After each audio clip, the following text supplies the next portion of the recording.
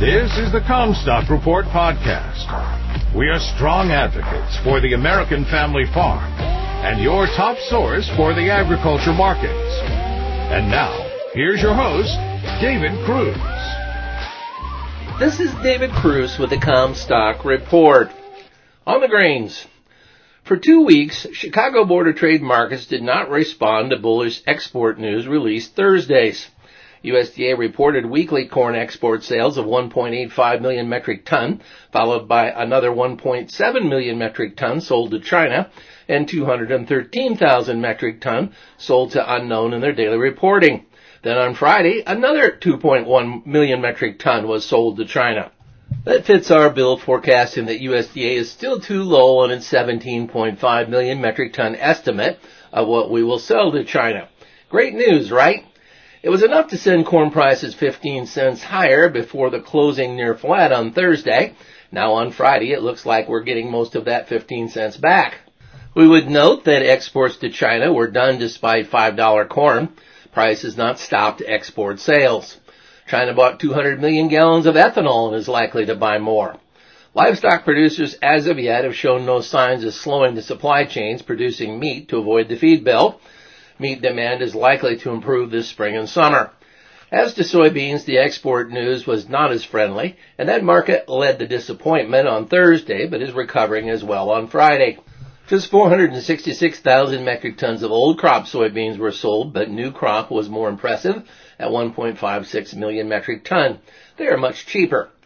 End users got a bargain on new crop. It will get harder to sell old crop U.S. soybeans given that we have so few left in bins to part with. I was watching RFD TV Thursday, and some commodity guru let the word slip out of his mouth that he expected soybeans to rise to $16. So do I, but we're not supposed to tell anyone because it'll spook the market. Every time someone makes a stellar prediction, it always seems to generate a sell-off. The easy money in these markets is done. It'll be two-way trade with corrections to clean out weak longs.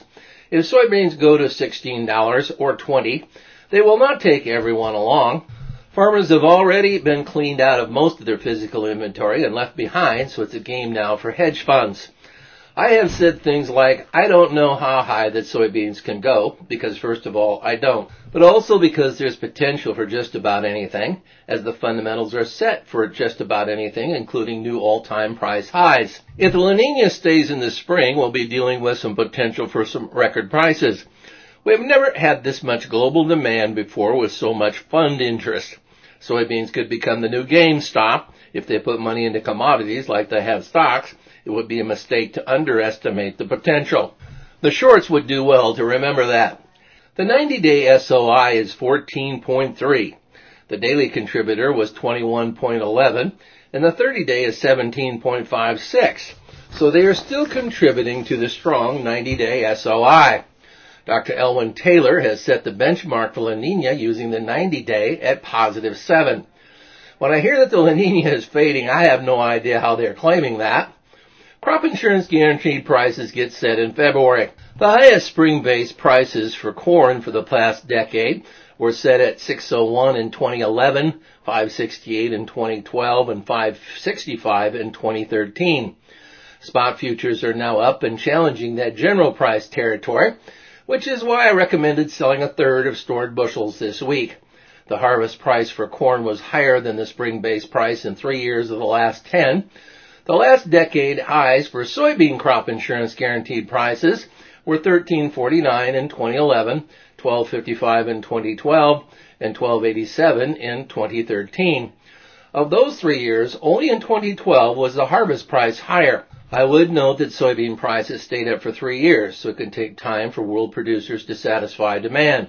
That tells me that new crop is still too cheap. Russia has failed to bring down domestic grain prices with the tax policy that it has been attempting to implement against exports. Russian exporters want the best price and are in no mood to let domestic end users take their wheat below the world market. In the U.S., the Plains wheat states still have a drought, as does spring wheat country. I think that the Dakotas will have a hard time living up to all the expectations being put on them to add spring wheat, corn, and soybean acres if the La Niña extends through spring. My next sales targets are $5.75 for March corn and $14.30 for March soybeans. Patience. You've been listening to the Comstock Report. For more information on marketing opportunities, contact us at Comstock.com or call 712-227-1110. For a more complete version of the Comstock Report with hedging strategies and trade recommendations, subscribe on our website at Comstock.com or reach out to one of our risk management specialists about how we can help you protect your profits.